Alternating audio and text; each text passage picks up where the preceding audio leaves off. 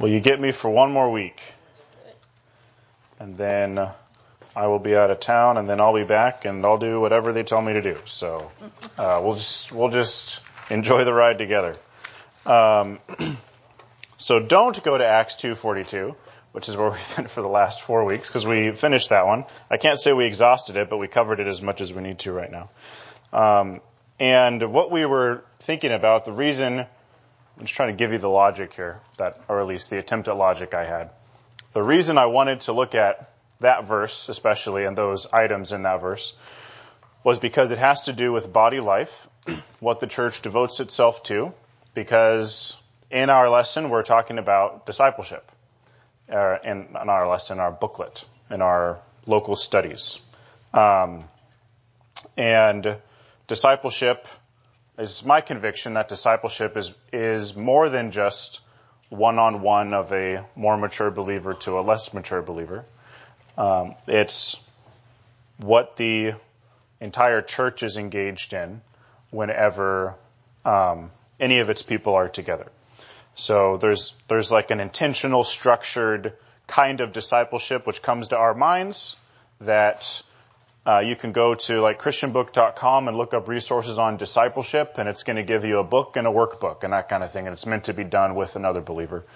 But I think if discipleship is what's included in the Great Commission, go therefore unto all nations and make disciples. Right? What is that? That's teaching believers, well, it's evangelizing to get people saved. And then when the Lord does save people, then you teach them to be like Christ. And that's a whole church effort. So what I want to do today, this might seem a little out of the blue, but what I want to do today is look at 1 Corinthians, and I'm actually going to try to survey the entire book. Say, how are we going to do that in 40 minutes? The best we can. And it's a pretty clear structure. But the reason this stood out to me was because 1 Corinthians, the church in Corinth, it was a church that was fraught with problems, but it was a church that the Apostle Paul kept just correcting their thinking to say, think about how you're supposed to operate as a person who is holy, as a church that is holy, as a person that practices love, and as a church that is loving. And all throughout the book, it seems that each correction is kind of bringing the people back to one of those two things, or perhaps even both at the same time. And it's concerned with body life. It's concerned with church life. It's not primarily focused on, our individual lives away from the gathering of the church. It's primarily concerned with our lives connected to the corporate church. So I think this connects really well. And we're just going to try to blast through it really fast. It's 16 chapters, but it has a very clear structure. So with that introduction to try to give you kind of the global perspective of why I'm trying to do this, let's go to the Lord in prayer, and then we will see how this breaks down. Heavenly Father, we ask for your special blessing upon us as we would look at your word. You are a holy God. You are a saving God, a merciful God who has saved us and united us together in this body, that you have brought us into union with your Son, the Lord Jesus, and that we here now as part of Trinity Bible Church have the privilege of worshiping you together. I pray that as we would look at this book and just see the breakdown, we would have an appreciation for it, but also an appreciation for what we do as a church when we get together. So I ask that you would bless us and bring about your good purposes. Praise in your name. Amen. All right, 1 Corinthians. This breaks down into three main sections. There's always 3 points in this sermon, but we're going to have more than that. But there's always 3 points. If I was taught every sermon needs to be a 1-point sermon supported by 3 points. So the first section which is just really small, is chapters 1 to 9, and that's just the introduction. And in there he's addressing this church. He calls them saints. They're a church fraught with tons of problems, and yet he calls them saints. That's instructive for us. The next section is chapter 1, verse 10, all the way to chapter 16, verse 4. And that is what I would just call problems in the church. Because over and over again he sees problem, and then he makes a correction, then he addresses another problem, makes a correction, addresses another problem, makes a correction. And then the rest of chapter 16 is his conclusion, which includes final greetings, closing thoughts, final exhortations that he wants to pack in before he closes the letter. In that middle section, which is the bulk of the book, Problems in the Church, there's 2 sections in that. So if you need to kind of draw a couple arrows off that in your notes. The first one is the report from Chloe's people, and that's chapter 1, verse 10 to chapter 6, verse 20. And that's where people came to Paul, probably bringing a letter to him from the church, and they reported by word of mouth how the church was doing and what the church was dealing with. And there's 3 problems that he addresses in the letter in a response to what he heard from Chloe's people. And that's quarrels, immorality, and the abuse of the body. The next subsection of problems in the church is where he's actually responding to a letter from the Corinthians. And that is starting in chapter 7 through 16 verse 4. And you'll notice, if you just were to flip over to chapter 7 real quick, you'll see that in verse 1 it says, "Now concerning the things about which you wrote." And over again in the book, that formula pops up where he says, "Now concerning, now concerning, now concerning." So that was chapter 7, verse 1. Then chapter 7, verse 25. "Now concerning virgins, I have no command of the Lord, but I give an opinion." Then chapter 8, verse 1. "Now concerning things sacrificed to idols." Then chapter 11, verse 2, he says, "Now," and then he doesn't say "now concerning," but "now I praise you because you remember me in everything." So there's some, most likely that's modified. There's an indication there of where he's heard, or in their letter, he's heard about how they're practicing something in the church. So he's still responding to something from the letter, and that's the famous section on head coverings, which no one knows what to do with. And then chapter 12, verse 1, "Now concerning spiritual gifts."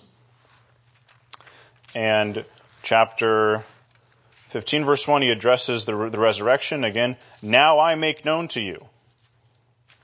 And in chapter 16, verse 1, "Now concerning the collection for the saints." So you see that formula pops up over and over again. So that would be from chapter 7 through chapter 16, verse 4. You see a response to a letter from the Corinthians. And what you've probably already seen in just how we just looked at chapter 7 there, just really briefly touched on all those, is that he's constantly looking at a problem that's come to his attention and then giving a doctrinal correction. And he has to correct the way they're thinking about the problem before he corrects how they ought to actually practice the thing that we're talking about. So he doesn't just change behavior, but he's interested in helping them think properly about where they're misbehaving. So let's just look at that. If we look at the first one is quarrels in chapter 1, verse 10, and the report from Chloe's people. Notice what he says. "I exhort you, brethren, by the name of our Lord Jesus Christ, that you all agree, that there be no divisions among you, but that you be made complete in the same mind and in the same judgment." What is he? He wants them to not be divided. Why? Because in verse 11, "I have been informed concerning you, my brethren, by Chloe's people, that there are quarrels among you. Now I mean this, that each one of you is saying, I'm of Paul, I'm of Apollos, I'm of Cephas, and I'm of Christ. Has Christ been divided? Paul was not crucified for you, was he? Or were you baptized in the name of Paul? Etc., etc. The issue is disunity. The issue is factions. And the issue is, you pick your favorite YouTube pastor. I mean, really, if you want to put it in how we would face this today. I listen to John MacArthur. I listen to R.C. Sproul. And they were using this as a reason to be divided and hostile to one another. But Paul's correction is to say, verse 13, has Christ been divided? So what's the doctrinal point he's making? That there's no division in Christ. You might have practical divisions in that you have men and women in the church, you have elders and deacons, you have evangelists. At this time you have prophets. So there's a sense in which you could say, well, I could break down the church into different groups. But he's saying there's no divisions, there's no hostile divisions, opposing factions that are grouping under a ringleader or a common kind of teacher that they love. And so his correction is to say Christ isn't divided, and then to give a reminder about the gospel in chapters 1 and 2, but when you get to chapter 3, to say the church is God's temple, and each of these men are just servants. They're nothing special. That it is so common, to think of the church you go to as characterized by the man in the pulpit. And because I have this teacher in the pulpit, I clearly am part of a better group than that church over there, which has that man in the pulpit, who's obviously a much less capable teacher than mine. I mean, we do this all the time. It starts when you're a kid and you're bickering about issues in class or something, and you got groups inside the class that are divvying up, and we just do it in a more sophisticated way as adults, and we bring it into the church. The man is just a servant. And in chapter 3, verse 9, we are God's fellow workers. He's including himself as a member of these servants that the factions were developing around. You are God's field, God's building. According to the grace of God which was given to me, this is chapter 3, verse 10. Like a wise master builder, I laid a foundation. Another is building on it, but each man must be careful how he builds on it. No man can lay a foundation other than the one which is laid, which is Jesus Christ. He's not talking about, primarily he's not talking about each individual Christian's efforts. He's talking about the servants. He's talking about the teachers, the men that they were building a faction around.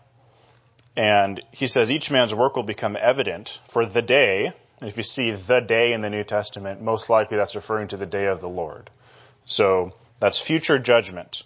We'll show it because it is to be revealed with fire. And so, what does he say in verse 16? He says, do you not know that you are a temple of God, that the Spirit of God dwells in you? If any man destroys the temple of God, God will destroy him. For the temple of God is holy, and that is what you are. Each of those yous is plural. In Greek, you can differentiate between you as an individual and you as a group of people. In the UP, the Upper Peninsula, they also had a differentiation. It was you and yous. And then sometimes it was uses. But here, these are plural. So we read this. Do you not know that yous are a temple of God? You all are a temple of God. The Spirit of God dwells in you all. So if any man destroys the temple of God, God will destroy him. It's a warning to those who are being factious. It's a warning to those who are ringleaders and saying we need to follow Apollos or Paul or Peter against the others, as if their style could be opposed to one another. Each of them taught the same gospel. And he's giving a warning here that the church belongs to God. It doesn't belong to you. It doesn't belong to me. It belongs to the Lord Jesus. So none of us have a right to start to split and break up and cause division in the church, because it's not our church. It's the Lord's church. That's the point he's trying to drive home. And I think that's why he even starts in chapter 1, verse 18, talking about the gospel and the word of the cross being foolishness and all this, is because he's got to bring them back to realize the gospel is not about the man. You didn't have intellectual sophistication to get into the gospel, to believe it and understand it and comprehend it and accept it. It's foolishness to you. It's foolishness when you're in your sin. It's the wise in the world, the sophisticated, the philosophers would look at the gospel and say, that is dumb. That you actually believe that. There's nothing believable about that. And Paul has to take them back to say, the whole thing is about God, the power of God, the working of God, the calling of God, God choosing, God working, God planning, God saving, God accomplishing. You are just members in the temple of God, in the church of God, and you've all been given different tasks inside that church, all for God's glory. And so this is why when I was kind of introducing this, I said, it seems like the two main issues that he keeps circling, not explicitly, but they're in there, they seem to be kind of motivating his corrections, is we belong to God, so we're to be holy and we're to love. And those two seem to be the prevalent throughout. Chapter 13, that's really obvious for love, right? I'll show you a more excellent way. In chapter 5, it's really obvious for holiness because he's saying there's immorality among you and it's egregious. Even the Gentiles wouldn't do such a thing. Remove it. Remove the man from your midst. And he even quotes the Old Testament to purge the evil from among you. So there's parts that are really explicit, holiness and love. But that's even the idea that seems to be at least implicit, kind of between the lines. In this first section about quarrels, there's to love the Lord properly, to be holy, to be obedient to the Lord, is part of that is to not cause division. Part of that is to watch your conduct and remember that you're just a fool who accepted a foolish gospel, just like your brother and sister next to you, because it's all of the Lord. It's all of the Lord's saving work. The next section under the report from Chloe's people, we had quarrels. That was through chapter 4, verse 21, is immorality. And that's chapter 5, verse 6-11. And here holiness is really clear, as I just said, and we'll just see that. He deals with egregious sexual sin first. And the principle here is that the church is to be a holy people who are totally dedicated to the Lord. Holy, the idea of holy, it means separate. If you see sanctified or saint, all of those are connected to the same word for holy, hagios. And so the idea is being set apart for sacred use, set apart for service to God.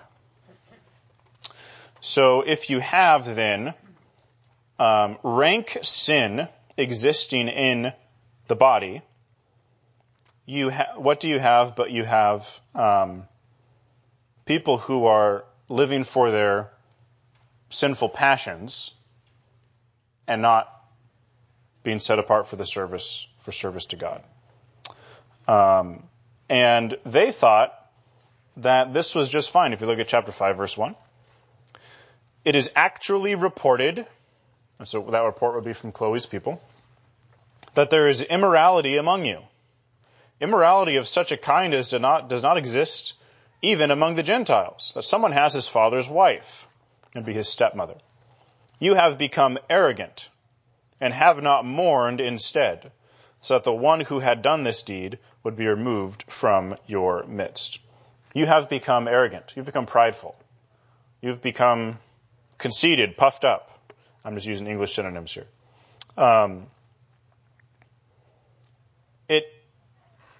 In the American church, that's just what I know, so I'm just pointing out problems that I've seen. You could almost say the American church is too forgiving. and maybe that's a little jarring.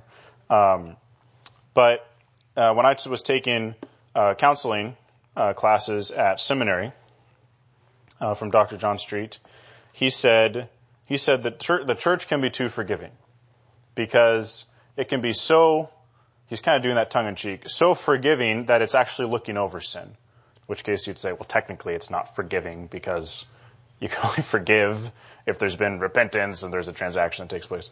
But the church can be too eager to not be confrontational and leave each other's sanctification up to the Lord, which you should do, that we kind of overcorrect onto that side and not actually address sin that's in the body. The marks of a healthy church includes church discipline. If a church is not practicing church discipline, then it doesn't care about holiness. It's just that simple. And the Lord calls us to be holy. And I'll just read this here. In 1 Peter chapter 1, he leaves no room to budge here, where he says, "As obedient children, do not be conformed to the former lusts which were yours in your ignorance. But like the Holy One who called you, be holy yourselves also in all your behavior. Because it is written, you shall be holy, for I am holy." And that's quoting Leviticus. And if there's any book which you would read and say, does this apply to the church? Except for chapter 16, about the Day of Atonement. You'd wonder if Leviticus applied to the church. And yet, Peter appeals to that for this ethical imperative. Be holy, for the Lord is holy. You've been called into relationship with the Lord, so you need to be holy like the Lord. And who said that? Who else said that but the Lord himself in the Sermon on the Mount? You shall be perfect as your heavenly Father is perfect. Holiness is one of the main pursuits of the Christian life. This is how this connects so obviously to a discipleship study, to understanding how I'm supposed to live as a Christian. One of the key things you're supposed to do is pursue holiness. Now, I'm not going to take too much time to qualify this as, don't do this legalistically, hypocritically like the Pharisees to accomplish your salvation. Do this as a product of your salvation. We've been freed by the death and resurrection of Christ to pursue holiness. It's not something we have to slavishly pursue in order to earn the favor of God. We have the favor of God, and He's given us the means to do this. I think that's all the qualification I need to give right now, because I would end up taking all of the rest of our time to establish that. But do this because you love the Lord who saved you. Do this because you've been saved by the Lord and gifted. You've even been given His Spirit in order to pursue this. Part of holiness is also what the first part of chapter 16 deals with, chapter 6 deals with, which is lawsuits against believers. And this is interesting because there's to be a kind of conduct from believer to believer that, one, shouldn't demand a lawsuit ever to begin with. There shouldn't be a problem. Okay, but that's speaking in ideal terms. And we live in a post-Genesis 3 world, so we're not in an ideal world. But the way believers handle conflict with other believers is not to be the way you handle conflict in the world. So again, how does this connect to discipleship? Well, you act differently now that you're in the church, and you're part of a different, dare I say, community. It's kind of a buzzword anymore. Than you used to be. Inter-church disputes ought to be settled inter-churchly, in the church. And so Paul even says that, where he says, in verse 5, I say this to your shame. So the very fact of going before a secular law court, believer to believer, in a secular court, is shameful, according to Paul. I say this to your shame. Is it so that there is not among you one wise man who will be able to decide between his brethren? You think about this. Who is the God of all wisdom? God, obviously. And he's given his Spirit to whom? His people, the church, who are saved. So who actually has access to the wisdom needed to decide between disputes? Believers, right? Just categorically. So part of the concern of being holy and not being immoral is dealing with conflicts within the church properly as well. And I think this is one reason that the elders in the church are called to be, are given such a serious list of qualifications they need to meet, because they're the kind of men that are going to be dealing with this kind of stuff. When disputes and issues arise from believer to believer, and they necessarily will arise because we have the principle of the old man still within us, seeking to tempt us and bring us back into obedience to the devil and our flesh and all that. The second half of chapter 6 covers the next issue, which is the abuse of one's body. And he actually quotes what probably were common sayings that they had or were common in Corinth.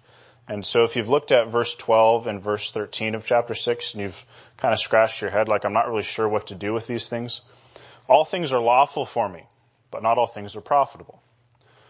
All things are lawful for me, but I will not be mastered by anything. Food is for the stomach, and the stomach is for food, but God will do away with both of them.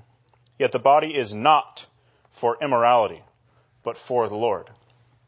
So these statements, all things are lawful for me, and the food is for the stomach, and the stomach is for food, were probably like proverbial statements that you would have heard in Corinth.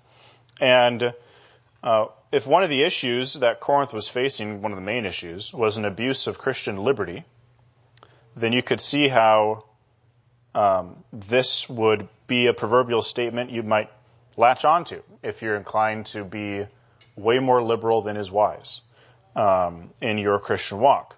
All things are lawful for me. I can do anything. I'm free in Christ.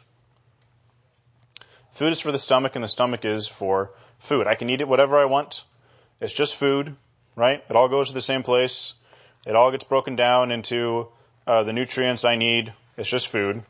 And Paul has to try to tighten that up to give, again, the doctrinal reminder in verse 13, the doctrinal reminder, which is, yet the body is not for immorality, but for whom?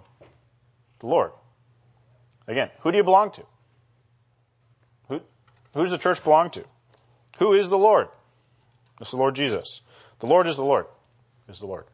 The Lord Jesus is the one who has saved us, united us to himself, given us his Spirit, made us to be his bride. We are his. We belong to him. And the people in Corinth, they seem to have, or the Christians here in the Corinthian church, they seem to have so latched onto the fact that an idol is nothing, pagan religion is empty, there's no deity, there's no pagan deity behind these idols. It's just a piece of metal or a piece of stone. It's just a stone building. There's wicked practices that happen, but it's nothing. And so they've gone to where they're joining in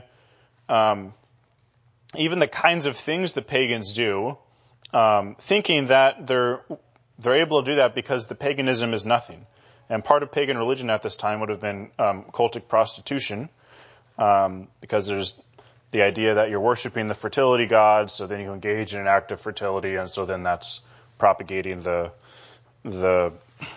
fertility of the people and the land and all that kind of stuff. If you want to spot a false teacher, see if they have an overemphasis on sexual immorality. Because if they do, if they're obsessed with it, think of a guy like Mark Driscoll. He preached on Song of Solomon, I think 7 to 9 times, and he talked about the relationship between a husband and a wife in such gross terms that you you shouldn't even read it as a Christian or listen to it as a Christian. And so you say, how do you spot a false teacher? That's one way. Jude says that they pervert the grace of God into lasciviousness. So that was extra. The Corinthians seem to have done something very similar, and they were abusing their freedom. And Paul is saying, you belong to the Lord. You don't belong to yourself. And the pronouns in the second half of chapter 6 are singular for you and your. So he's not talking about the church. So when he says in verse 19, do you, individual, not know that your individual body is a temple of the Holy Spirit, which is in you, individual? Yes, it's true the Holy Spirit is here in the temple, or in Trinity Bible Church, which we could call a temple of God. But your body, your individual body, is a temple of the Holy Spirit. And so it's to be set apart for sacred use, for service to the Lord Jesus. You've been bought with a price, he says in verse 20. Therefore, glorify God in your body. So you're to be holy. That is the report from Chloe's people, chapters 1 through 6. And in 15 minutes here, I'll try to cover the next, which is great because then I don't have to solve some of these problems right now. Chapter 11 is just weedy, and I think I downloaded about 12 articles on it that I'm trying to work through just to try to get my head around that one. I know Pastor Will preached through 1 Corinthians some years ago, so you can find those online. So if you want to know what has been taught from this pulpit regarding some of these issues, then I would say go online and listen to it. And you will not be left unblessed. It will be fruitful. He responds to a letter from Corinth here for the rest of the book through chapter 16, verse 4. And the issues he's dealing with are marriage and divorce in chapter 7, what to do about eating meat sacrificed to idols and Christian liberty in chapters 8 through 10, what to do about proper church worship order in chapter 11, 12, 13, and 14, and then how to think about, probably not how to think about, it's probably the wrong way to say it, but the importance of the resurrection to the gospel message, and that if you don't believe in the resurrection of the body, then you necessarily must not believe in the resurrection of Christ's actual body, in which case you don't actually have the gospel. And that's what he's saying in chapter 15. Then in chapter 16, 1 to 4, he deals with giving, how to give properly for the needs that the church in Jerusalem had, which they were going to help care for by giving. So we'll just look at this here. In chapter 7, real briefly, I can't solve every problem in this text because it's just a survey, but notice that the issue here is that believers are to be joined to believers, and there is freedom to be married or not married. Depending on which book you pick up off the shelf in the Christian bookstore, in the marriage section, if there is a Christian bookstore that exists anymore, actually. It'd be like trying to find a Blockbuster these days. There's an overemphasis, usually, depending on which book you're in, on how singleness is something that you must pursue, or marriage is something that you must pursue. And Paul in chapter 7 says, just be wise. That's really the principle. Just be wise. And he says it's good not to marry. It's good to marry. It's good to, if you remain single, then you are able to pursue the Lord more fully because you don't have the concerns of a spouse and a family. But if you marry, there's nothing wrong in that. So I would just caution you when you look at chapter 7, and when you think about marriage and singleness especially, that you don't allow preference to cloud your judgment, but you think about it as there's wisdom to be applied here in this matter. Some people appeal to verse 15 and then verse 39 to talk about remarriage being permitted after divorce.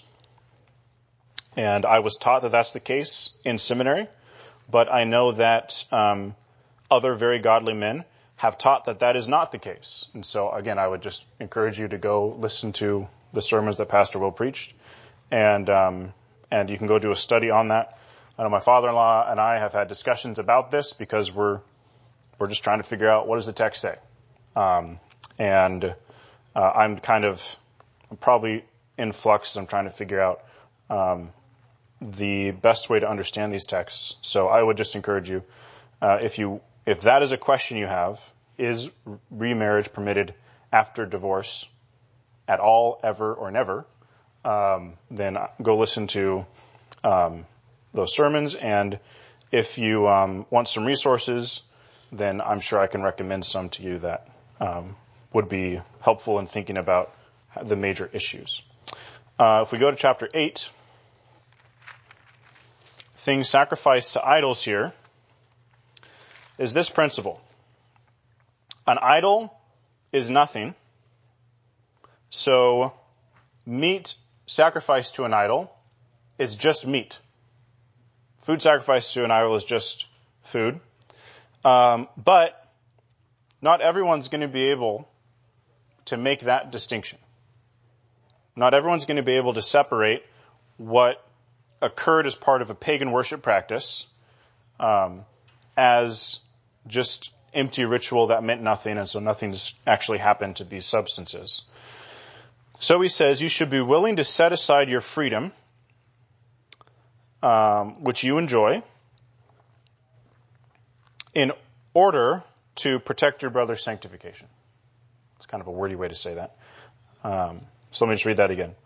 I'll just read what I actually wrote down. You should set aside your freedom to enjoy anything, should your brother's sanctification require it. And if you think about the more recent like missions movements, there's been a huge emphasis on you have freedom. It's your freedom. Go.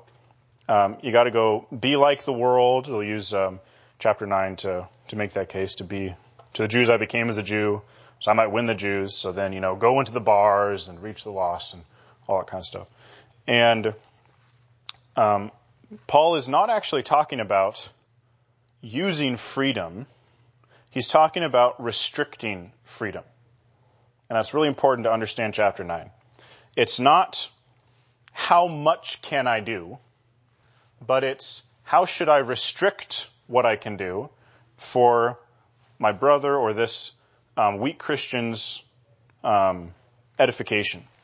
So the case study that he's kind of keeps coming back to in these texts is, the idol's nothing, but your brother or sister who is just saved out of paganism, still in their conscience regards that idol as something. Even though they hate it, even though they know it's wicked, that if they see you engaging or eating meat that had been used in a pagan worship ritual, they will think that there is permitted some connection to paganism. And so they'll think that they're sinning if they do that, but they'll see that you did it, so they're encouraged to do it, but in their mind they're sinning. So he says, restrict your freedom. Restrict your freedom. And in Romans 14, or Romans is this way. In Romans 14,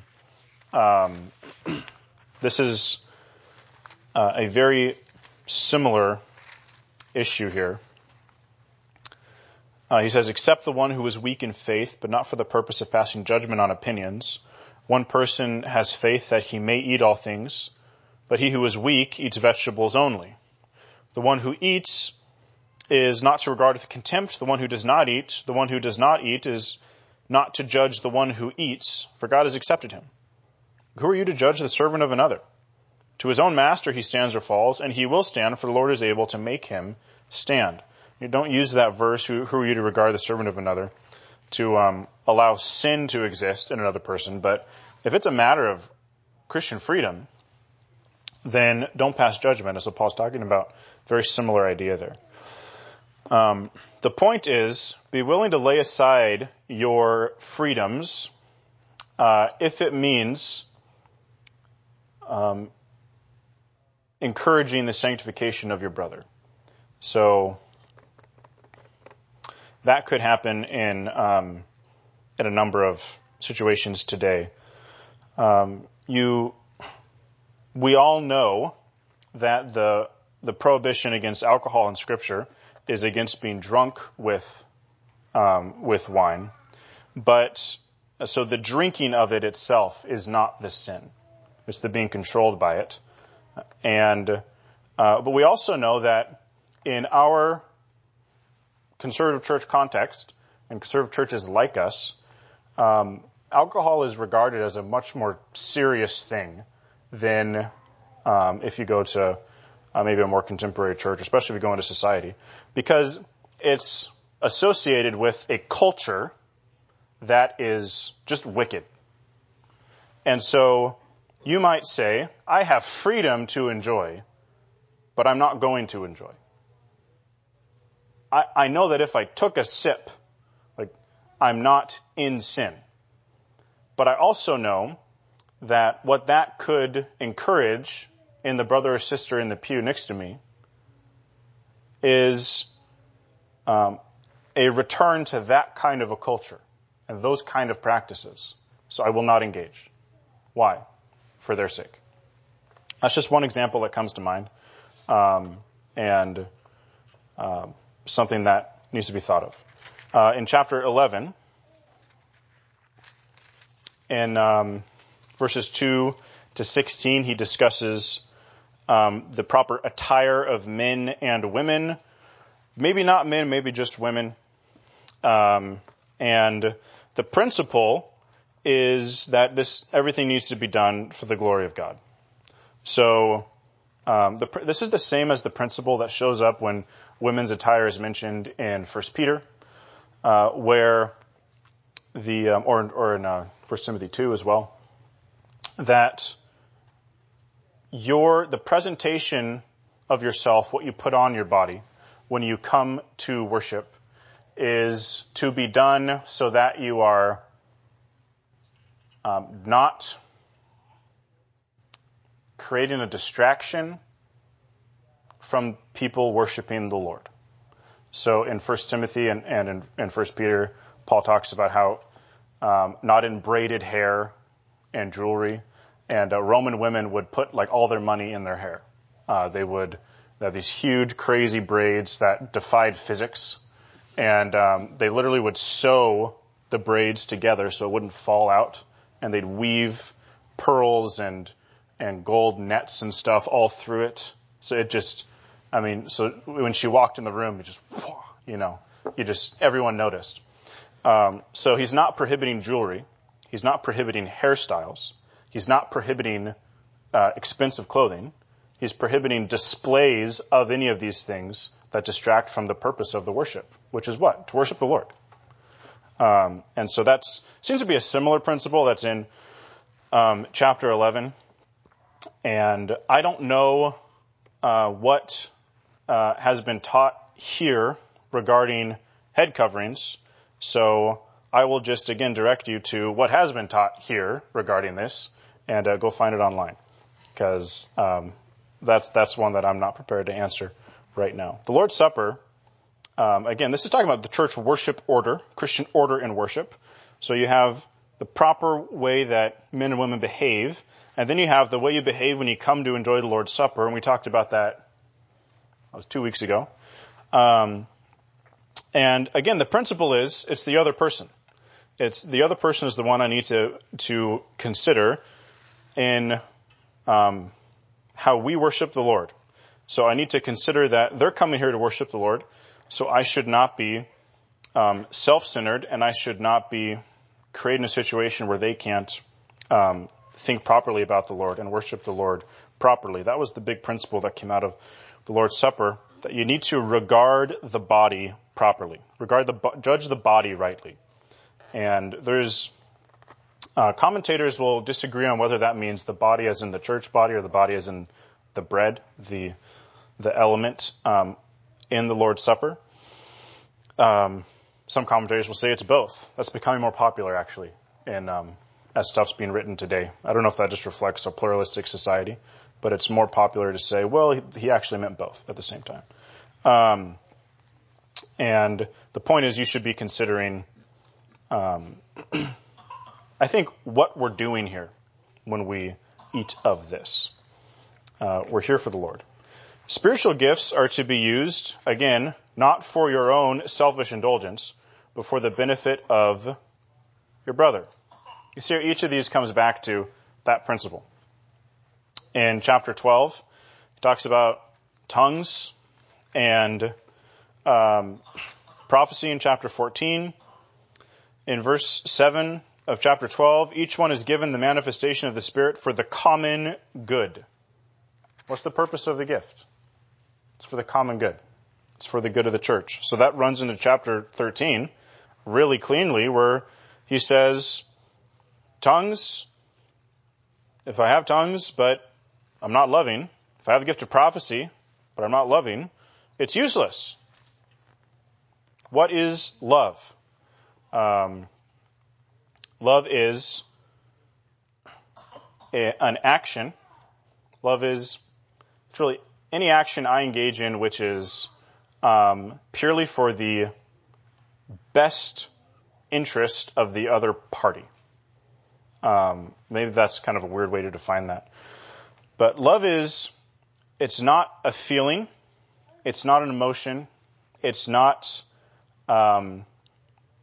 just a disposition towards somebody, but it's actually verbal. It's active. It's something you do. And in the church, I've called this the rule of love.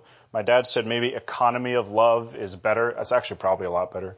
That the church is to operate with this principle of love as the kind of the basic operating function of each member in the church. When I come here, I'm here to worship the Lord, and I'm here to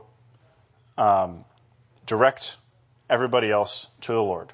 I'm here to encourage everybody else in their sanctification. I'm here to share the burdens of my brothers and sisters.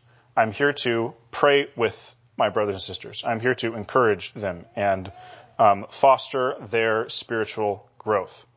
I'm not here to get a product. I'm not here as a consumer. I'm not here as somebody who comes, gets the message, and heads out.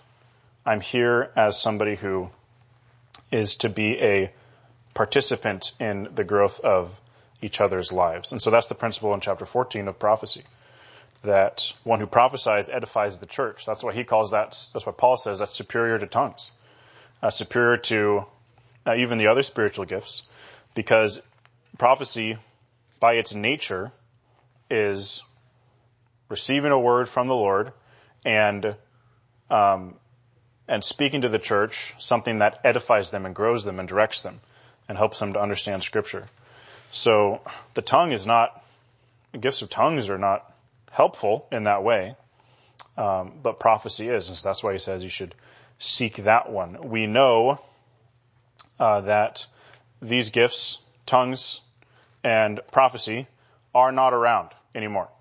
Okay, maybe that's a shock to some of us here.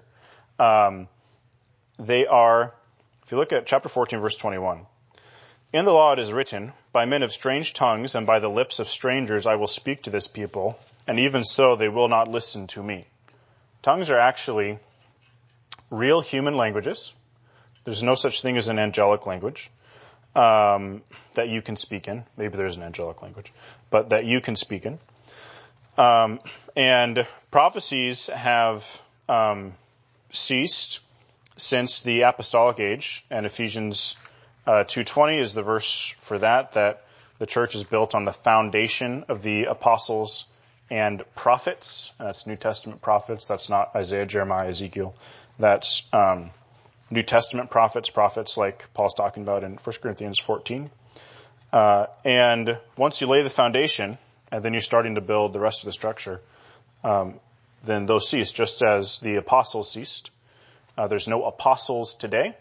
They passed on church governance to the elders, who appointed and ordained other elders.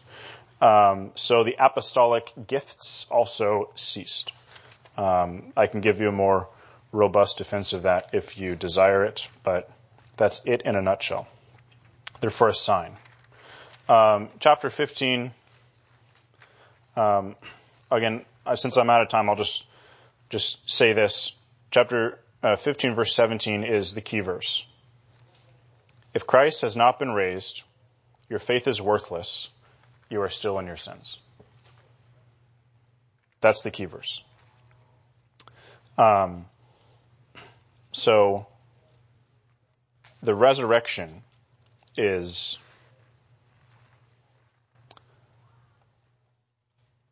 crucial. That's the word I'm looking for. To the gospel. I'd say message. You can be saved without hearing about future resurrection, without hearing about Christ's resurrection, but it's crucial to what the gospel actually is, which is payment for sin and the security of life. If Christ didn't rise from the dead, then he didn't actually pay for sin. He must still be paying for it right now. So it's very important. In the following verses up into verse 58, so to the end of the chapter, that's what I'm trying to say, he talks about the resurrection body. And it is well worth your reading. Pastor Gary at Hillcrest always said, you go there for answers about what the resurrection body will look like, and you leave with more questions than you brought. But it's just well worth your read when you get a chance. In chapter 16, verses 1 to 4, the principle of giving is give cheerfully, give freely, give regularly, and set aside money for that purpose regularly, and do it for your fellow believers. And so that's even a part of worship. And then the rest of chapter 16 is the following, the final exhortations, the final greetings, and he just urges them to be strong Christians.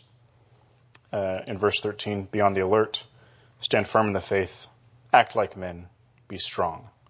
In verse 14, let all that you do be done in love. That's 1 Corinthians in just over 45 minutes. So I will take 30 seconds for a question or a comment, and then we'll close it, because I don't want to push too far. So, yes, sir. Would you say that 1 Corinthians is a mirror of most or all churches? Or no, this is a base, and there are definite distinctives between churches that exhibit more maturity. How would you think about 1 Corinthians in light of the church at large? The passage I would think of if I were going to think about kinds of churches would be the first 3 chapters of Revelation. And I think the Corinthian church is probably unique because it was dealing with issues, some of the issues like the abuse of gifts with their gifts. We do have the abuse of gifts today. You know, there's probably some of us in this room are not using our gifts properly. But we're not abusing the sign gifts because we don't have those. So there's a uniqueness for sure, but it's in Scripture. It's about proper church order. It's about correcting their thinking of timeless issues, timeless principles. So, I think it's very applicable, and it has to be that every church can go look at this and say, oh, we've got things we need to shore up in our own church. But I think that happens with every book of the Bible, especially the New Testament, where he's correcting church order and stuff. This one is so practical, unlike Ephesians, where there's tons of practical stuff in there, or Colossians, there's tons of practical stuff in there, but so much of it is just glorious doctrine. You don't get that clean break, glorious doctrine that leads into practice. It's like they're jumbled together in 1 Corinthians. So, it is unique, but obviously very applicable. So, good. One final question or comment? Yeah. When you talked about restricting freedom, for the sake of others, is that something that is done quietly, or is it done, do you talk about it sometimes with them? Because I know talking can be a form of edification too. Mm-hmm. I think from your standpoint, you do it quietly, but then if you love them, one of the chief things of your concern for them is their edification, which would include their growth in understanding this area, right? Like if they think if I engage in this practice, I am sinning, but that's wrong because Scripture doesn't put that restriction on you, then you would want to encourage them and help them to grow in that area. But you would be quietly restricting your freedom and not kind of broadcasting that reality, even as you're seeking to help them grow and see Scripture more clearly in that area. So kind of both and. Yeah. Great.